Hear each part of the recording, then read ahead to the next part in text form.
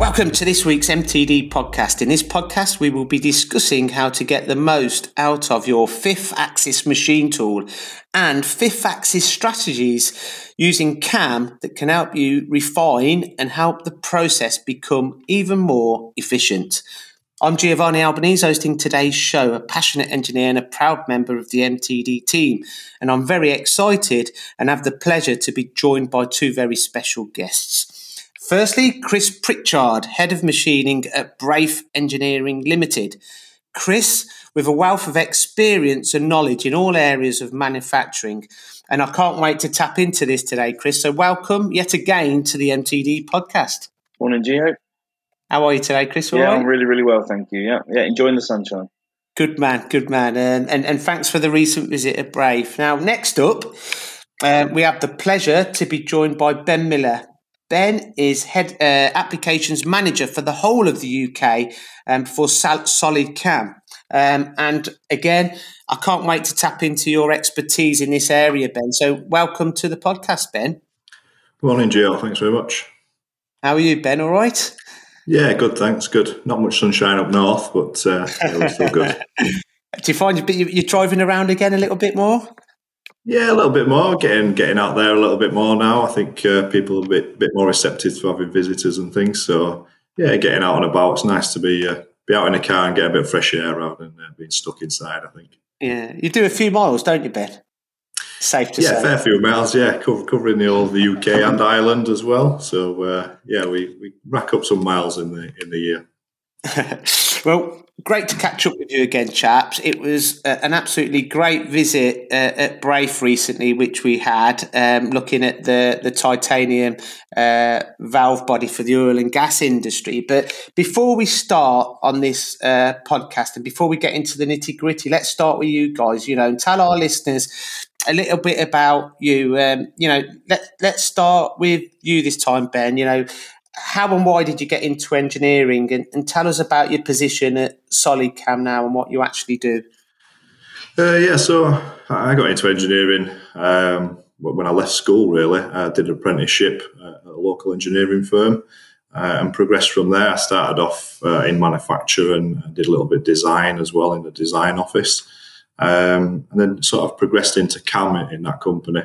I then sort of moved around a couple of different engineering firms, working on the shop floor, programming machines by hand, and then got into the CAM industry, working for a CAM supplier and working for Solid CAM now. So I'm the applications manager for Solid CAM.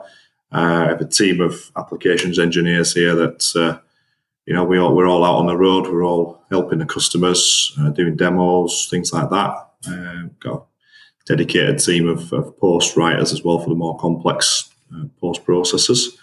That's us really. It's a brilliant company, not just in the UK but around the world. So it's a massive company. Ben, without your prior experience in engineering, hands-on experience in engineering, would you be able to do the job that you do now? I think it would be more difficult. CAM, a lot of people sometimes see CAM as if you've got CAM, you can basically program anything. You still do need the skill and the experience of how to actually machine. There's no substitute for that. You can't just ask a computer to know how to cut metal. What tools to use, what strategies to use. So definitely being off the shop floor and coming into the CAM industry is definitely a major advantage. And as is, all of the team here, all of the engineers here, they're all off the shop floor, in a previous life as such. So it definitely gives us an edge. I agree. I completely agree. Now, Chris, you've got a wealth of experience, and it's quite apparent from kind of meeting you twice at Brave and some of the kind of processes and process improvements that you've put into place there, and some of the cycle time reductions with the help of companies and the collaboration with some of the OEMs and partners that you're dealing with. But without that wealth of experience, you wouldn't have been able to bring the right people together to achieve the results that you're achieving. So Chris, again, really with you, just to kind of so our listeners can get a bit of an insight into your background and your knowledge. How did you get into engineering? Why? And how did you gain all this experience? Well, it's exactly the same as Ben, really, where when I left school, I started an apprenticeship at a local engineering firm. I actually started my apprenticeship in sheet metal and fabrication, but that sort of quickly took a turn to the left after I sort of was involved in a car accident. I then couldn't lift anything heavy, so I went on to the CNC machines, where I sort of spent my time there. After sort of the recovery from the injury, I then, very much what Ben said, I learned how to cut metal, but that wasn't on a CNC. That was on the manual machines, working in manual lathes, manual mills, gear cutters, radial drills, the basic stuff. But I learned how to cut metal. And from there, then obviously the opportunities opened up for me to go onto the CNC machines full time, where I'd done more training. I then became deputy of the machine shop. Just kept on growing and growing from there. And then when I reached a stage there where I felt I couldn't grow anymore, so I decided to leave where I was, and I went into sales of cutting tools for one of the major brands of carbide cutting tools, which really got me out into the world. I got to see all types of machines, how different processes, on how other engineering companies do it. Which really, really sort of gave me such a large knowledge of every type of engineering that I wanted to sort of know about and what I wanted to be involved with. It was just one of those things I really, really enjoyed. The opportunity then came up to move to an engineering company and sort of head up the manufacturing team there, which I sort of took with both hands. And with an ever-growing family, life on the road was sort of not taking its toll, but I would have preferred to spend more time at home. So I decided to move back to sort of the office job, or to the workshop sort of job, and took a job as a head of machine company in Norwich. And after 3 years there, I then moved on to where I am now at Braith Engineering, head of machining there. Again, lovely opportunity to improve all their processes, help develop what they do. For many, many years we've made high-end super alloy castings, and the processes have been old age techniques that are very, very successful, although they needed modernising. And that's where I've then come in. I've invested in the most latest plant with the Grog G350T, the latest work holding with the Shunk S0 work plate, I think it is, and then also with solid cam as well. I mean, I'm looking forward to touch on all of them elements that you've just mentioned there, and I didn't know about your car crash, so thankfully it was only it wasn't anything major, but I completely snapped one of my arms, so that just restricted what I could lift and what I couldn't lift. So they said, well, you can sit in front of a CNC for 3 weeks and press buttons, because that's all we do apparently, just press buttons when you're running a machine. So it's fate, really, then, Chris. Yeah, it is. Yeah. I mean, for me, what you've touched upon there, I think that all three of us have got very similar backgrounds in engineering. I've done my apprenticeship as a tool maker. I learnt on manual equipment, lathes, capstans, knee mills, the little milling machines, and effectively, fundamentally, it's the principles of engineering what you're learning on a manual machine, which is invaluable when you come to kind of plan a process on a CNC machine. You know what works, what doesn't work, even to the extent of actually designing a component to make. You know how it can be made, the best way of making it, to leave excess material on the billet, so on and so forth. So without kind of digressing too much, I think that in engineering, you never stop learning. But I think that, in my opinion, I'm definitely a strong believer that from even some of these new engineers coming into engineering now, they still should start off on manual machinery. 100%, absolutely 100%. Most definitely. The last place I worked, we didn't have any manual machines. So their first step, they had to go onto a CNC, and because we were fully sort of automated with CAD, they never even got to learn truly how to program, because it was all done via CAD. CAM. They didn't know how to cut metal, and they didn't really know how to program, because it was sort of hand-fed to them. And they're missing a massive part out of their engineering. Yeah. They're missing a massive part out, and I was the other way around, Chris, to be honest. So I kind of started on the manuals, and I worked my way up into CNC. Then I started programming, but everything that I programmed was on the duck board. I programmed everything into the CNC directly because at the time, CAM didn't really exist, and we weren't even doing 3D work at the time. We didn't really need it. I mean, some of the bits of programming that we did, we had to use trigonometry and Pythagoras, and some of the programs were thousands of lines long, and that was using labels and macros and everything else, and they're still ridiculously long programs.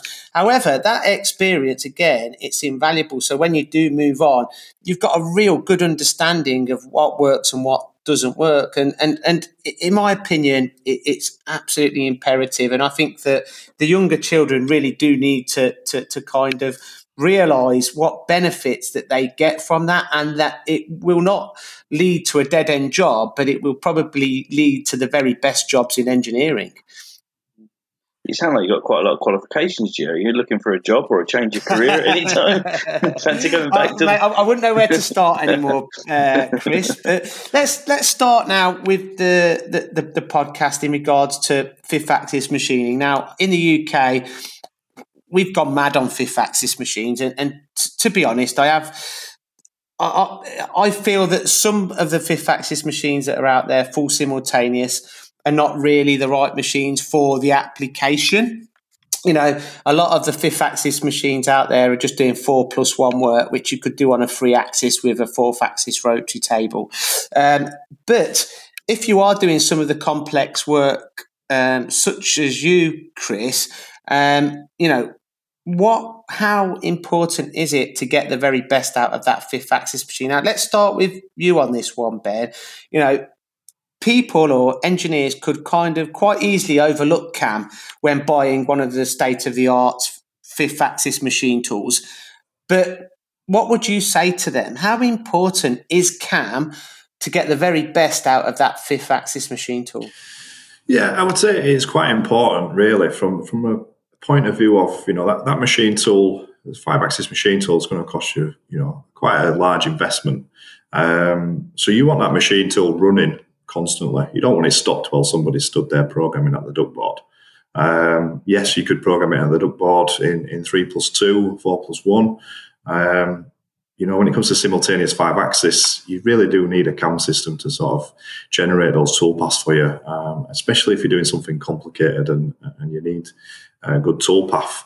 But yeah, in terms of sort of 3+2, it's just a 3-axis machine and you're just indexing, and that's what a lot of people see. But as I said, you're stood at the duck board programming that for 2 or 3 hours to get the job going. That's 2 or 3 hours of lost production.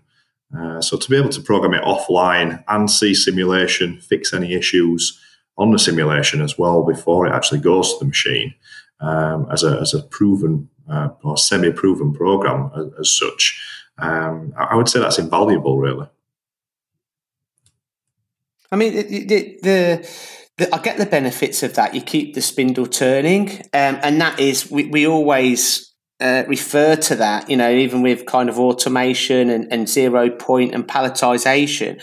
But you're getting other benefits as well. I mean, tell us about iMachining and them strategies. You won't be able to programming strategies such as that. And you educated me, Ben, when we were at Braith in regards to you can actually tweak the kind of speed of the strategy dependent on the work holding and how securely the part's being held. I mean, there's bits like that kind of, if you had to program them manually, you wouldn't get the same results, would you? So effectively, through them strategies, you're reducing cycle times as well? Yeah, so iMachining is obviously our intelligent toolpath with the wizard built in. So we're drawing on sort of 30 years of machining experience and built that into iMachining, where we can basically put the data in. So we put the machine tools limits in, its spindle power, things like that. We tell it what tool we're using, so the helix on the tool as well. We tell it what material we're cutting so that it knows the machinability factor of that material. And then it will calculate all its speeds, feeds, depth of cut, step overs automatically. And as you said, we've then got a slider bar. It's the machining level, or what we would like to call the brave meter, as Chris will tell you, as to how sort of quickly you want to machine with eye machining. So it's all about rigidity. If we've got the component held nice and strong, you've got a good gripping force on there. It's the machine's quite strong and capable. Good tooling in there, premium carbide. Then we're turning the levels right up, towards the top. We want to be at 6, 7, 8 on a machining level. If you come to something, maybe you're doing a second op and you've not got the part held quite so rigidly, we can wind that machining factor down a little bit. So we might come down to 3, 4, 5, something around those marks. And all that will do is you're still gaining the benefits of eye machining. So we're still using that small step over, high speed and feeds, but it brings all those factors down consistently with each other. So the step over reduces, the feed reduces, and the spindle speed reduces. So you're still gaining that same cutting forces. You're keeping nice light cuts on the tool, steady on the spindle, but we're doing it just a little bit slower. So yeah, we've got all that control inside eye machining, which again I think is a nice little touch, because it's okay saying, well, this is an automated strategy and it does everything for you. There's always going to be a need for that, again, going back to that experience of the engineer, of saying, well, actually, I know that this is a little bit too fast, or this is a little bit too aggressive. I'll dial it down a little bit. So we're not taking the control out of the engineer completely. Again, we're letting the engineer make that decision and control those little things that he needs to control, really. It's very bespoke, that is, and I like that. I think at the end of the day, you're right, Ben, because at the end of the day, the CAD/CAM package doesn't know how you're holding that part for Op 2. If you're holding a raw casting and you can't hold it properly, how does the CAD/CAM package know that you're not holding it properly? You need to have that knowledge, and that leads us on nicely, really, to all the other elements around the machine, really. Recently, Chris, you invested in a Grob G350T, state-of-the-art fifth axis machine tool, full fifth axis simultaneous, but with turning capability and a horizontal spindle. I love that machine. It's a fantastic bit of kit. But as Ben alluded to, Ben's saying rigidity, but it's about eliminating vibration, completely getting vibration out of that process, and then you can really hit the part hard. How have you achieved that on that machine? Because some of the parts you make, some of these castings that you manufacture as well on site, irregular shaped parts, casting variants, not easy parts to hold, securely. No, it is a struggle, and the bit you came down to see the other day, we were fortunate in the sense that was a forged titanium block, so that was straight in a vise, clamp it in, and off we go, and that was lovely work holding. We weren't using printed jaws or anything like that. That was just into a milled set of soft jaws, and yet it still performed and still cut, and we were achieving great speeds and feeds. When it comes to all our other work that we do, every part needs a fixture of some sort.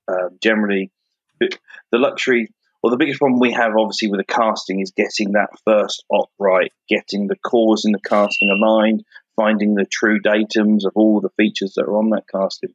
And that's really that's the key benefit of us having a 5-axis, that we can manipulate the part in any way to run various probing cycles to find that center point. Then from there, we can then do a pre-op and hold it on a fixture. For us to be able to have the rigidity, we went with the shunk work holding, so that we've got full flexibility to take parts off. We've got a chuck, we've got a vise, we've got fixture plates that we just bolt the stud straight to the bottom.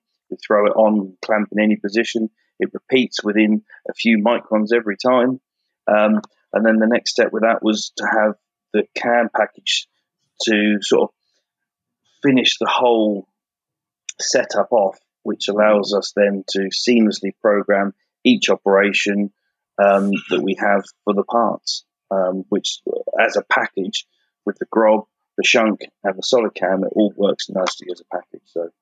And you mentioned with the casting. Now, I don't know how accurately your castings are, but with castings, you always get casting variants. They're never all exactly the same, and this can really kind of be problematic when holding one casting from another. But not only that, it throws out your datum point, because if the size of the casting changes, then if you're working from a fixed jaw, then your datum point will move. So you mentioned probing. So are you probing everyone to redatum each casting before you start machining it? Just to align the cores for the first op. Yeah.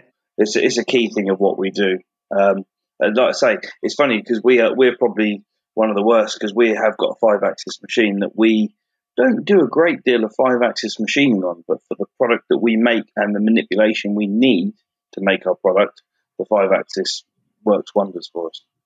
And some of the materials as well, kind of, that you're machining, Chris, can you tell us about them? None of them are nice. They're all it's all high alloy, super alloy steels, Inconels, Hastelloys, super duplexes, titaniums, and all of these materials that we have, they all benefit from the solid cam eye machining, because everything gives us a benefit. It's always such a softer cut on the workpiece.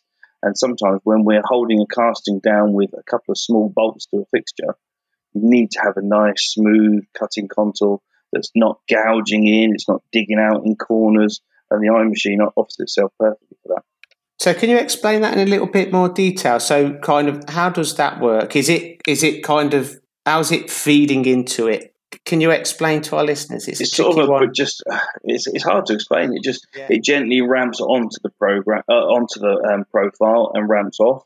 It never digs itself into a tight corner. It will sort of arc its way and do lots of small arcs to get into the corner, rather than just plunging straight in and straight out. Because it's working with the helix angle of the cutter, the knowledge of what it knows about the spindle type of machine and everything, it's always soft cutting, and we can do overhanging flanges on parts without any concern of vibration. So effectively, what we're saying here is that we've putting all these elements together, and we've not mentioned cutting tools yet, but putting all these elements together, we're putting a stable process together. Indeed, yeah. And just to touch on the cutting tool slightly, I mean, there's lots of carbide end mills out there, some more premium than others. But we've found so far with solid cam, as long as it's in the, it's not the budget type of carbide, you can put it in there, and just changing the bravometer, as we call it, you can easily get nice smooth cutting every time. What about the tool holders, Chris? Again, because ironically, the first type of hydraulic holder that we had, that we were trying to do that titanium part, it actually pulled the 16mm M mill out of the holder. So we moved to just an ER32 collet holder, and it actually held better and worked fine. And then we moved to a hydraulic chuck, which was then obviously the far superior tool holding, and that's still working fine for us now. So again, you can hold any tool in any holder, but with my experience of being a tooling rep, I know it's all about the complete package. And like a lot of people don't even believe that coolant bears any effect to what you're doing. Well, that's absolutely rubbish. Just the percentage of your cooling. I'm a true believer that you worry about the fine details, and the rest of it will take care of itself. And it's I suppose, in sense, it's people that are running almost like jobbing shops that have a machine, they throw a part in, they quickly knock a few holes out. If you've got high-end machinery that you want high-precision parts, if your setup isn't correct and you don't take the time to get your setup correct, you won't have a high-precision part at the end of it. You'll have a substandard part, and that's, really is the emphasis on having the best possible setup, tooling, work holding, cam packaging machine, and you'll get a quality product at the end of it. And let's talk about the benefits that you get from that then now. So, I mean, what you've said there, really, you're only as strong as your weakest link, Chris, and you're absolutely spot on.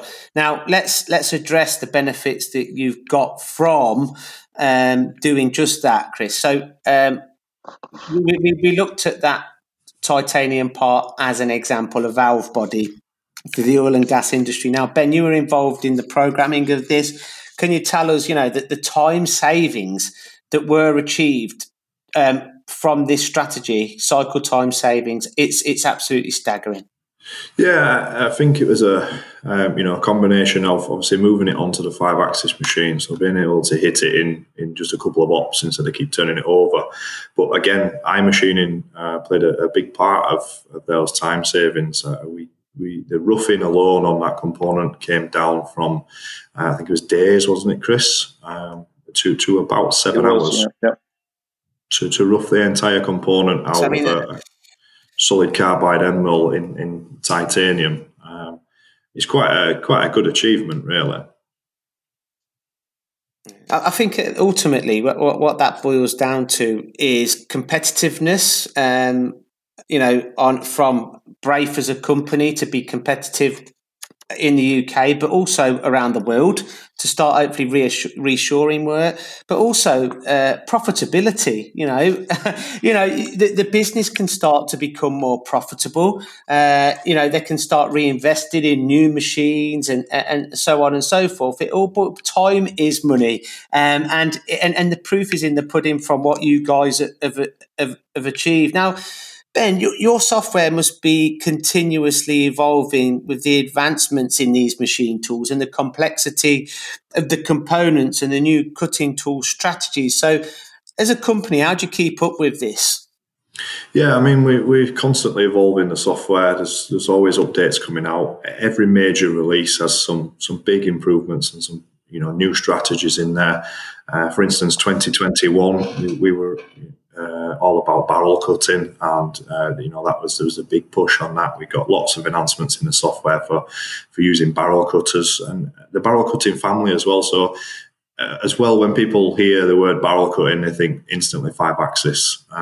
We can use lens tools in 3-axis, for cutting what you would generally cut with a ball nose. We can use a lens tool instead. So instead of having let's say a 10 mil ball nose, where you've got a 5 mil rad on the bottom of there, you could use a 10 mil lens tool, so the same size shank, but you could have like a 25, 30, 40 mil radius on the bottom. So the step over increases, drastically. So from doing, say, 0.1 step over, you could go up to like 1 mil step over. So you're at 90% cycle time savings before you've even looked at the speeds and feeds.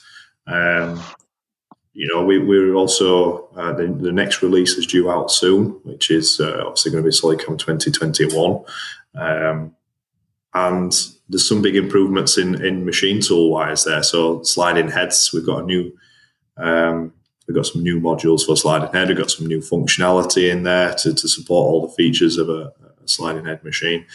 We've also got a new tool table as well. And that's a tool table across the board. So it's for the entire SolidCam. Easier management of tools. We create assemblies and things now in there. So lots of improvements all the time. Keeping up with that is, it's us really, the resellers around the world, all the engineers feeding back to development, what is needed in the industry. And it's quite refreshing for, from my point of view, it's quite refreshing for the developers to sort of take that on board and listen to what we're telling them and listen to what's out there and what's needed next and how to develop the software really. So yeah, so although it's built and coded by developers, it's also we also have lots of engineers feeding into that development process as well. So it's a good sort of full circle program really.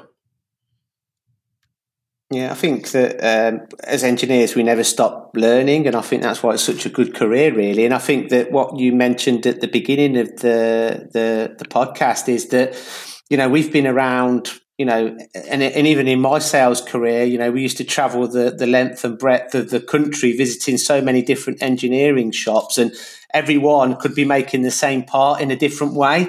And it's invaluable knowledge because you pick up different bits from each different shop that you go into that you can start implementing within your own facility. And Chris, coming back to you, really, I think that I can't really see a weakness in the process that you've got on that, Grob, for the work you do. I think you've got an absolutely fantastic setup on that, Grob. And I mean, for the listeners really that are looking to improve their manufacturing facility, you can watch the videos that we did at Brave Engineering Limited on the MTD CNC website to have a real good look at the setup really and what we're talking about today. But Chris, what advice would you give to engineers that maybe have got barriers to entry in regards to fear of implementation of some of these latest technologies? What will happen to them if they don't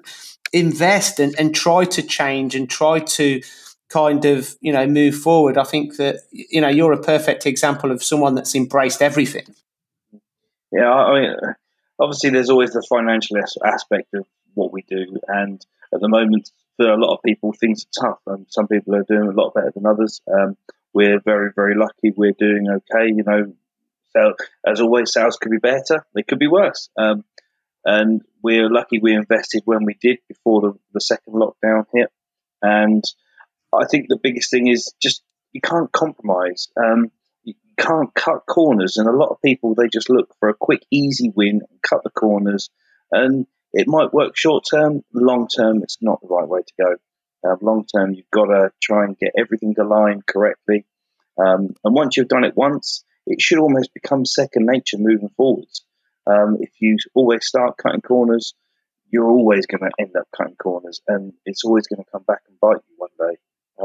We try and do things properly, professionally, have a good, clean method and process for manufacturing parts, and that's what we've achieved with the Grob, the work holding, SolidCam, and everything that goes with it. And we've aligned ourselves with key partners to make sure that we've got the support that we need to achieve our goals. I know the next challenge that Ben's got from me, he's now got to try and sort out an angle head milling process for me on a couple more titanium parts.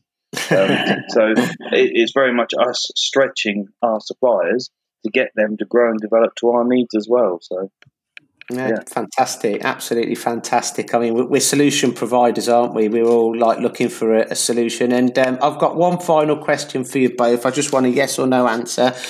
Without investment in some of these latest technologies, such as the SolidCam, the Grobs, the automation, the work holding, cutting tools, tool holders, can companies survive in this day and age? Ben? I would say it's quite difficult. You need to stay competitive, and I think the only way to do that is invest in the latest technology, especially going forward now after COVID and everything. Once things start opening up, there's going to be a lot of people, battling for the work, and whoever can produce it quickest and the most efficiently is going to be on top. Really, I couldn't agree more, Chris. Yeah, I'll agree. I think the other big key thing to it is the bigger blue chip companies. They want to see this kind of development. They want to see this growth. They want to see, that you're doing things correctly. And when it comes to site audits and that, it's nothing can beat what the good things that you can show them. And yeah, it's all too easy just to sort of sit on your hands and hope it's going to come to you. But you've got to go out there and you've got to fight for it. And you've got to compete just to stay competitive. So. Well, guys, it's been an absolute pleasure having you on the MTD podcast today. I hope our listeners have enjoyed it, and thank you for listening. And make sure to tune in every Monday. Make sure to download the MTD app from your smartphones to stay in touch. And if you want to contact Chris or Ben, I'm sure they'd be happy to give any advice that you're after. Guys, again, thank you very much for today. Thank you. Thank you very much, Joe. Take care. Until next week, the MTD podcast. Thanks for listening to the MTD podcast. If you found value in this episode, please subscribe and leave a rating and review. Find more episodes on mtdcnc.com.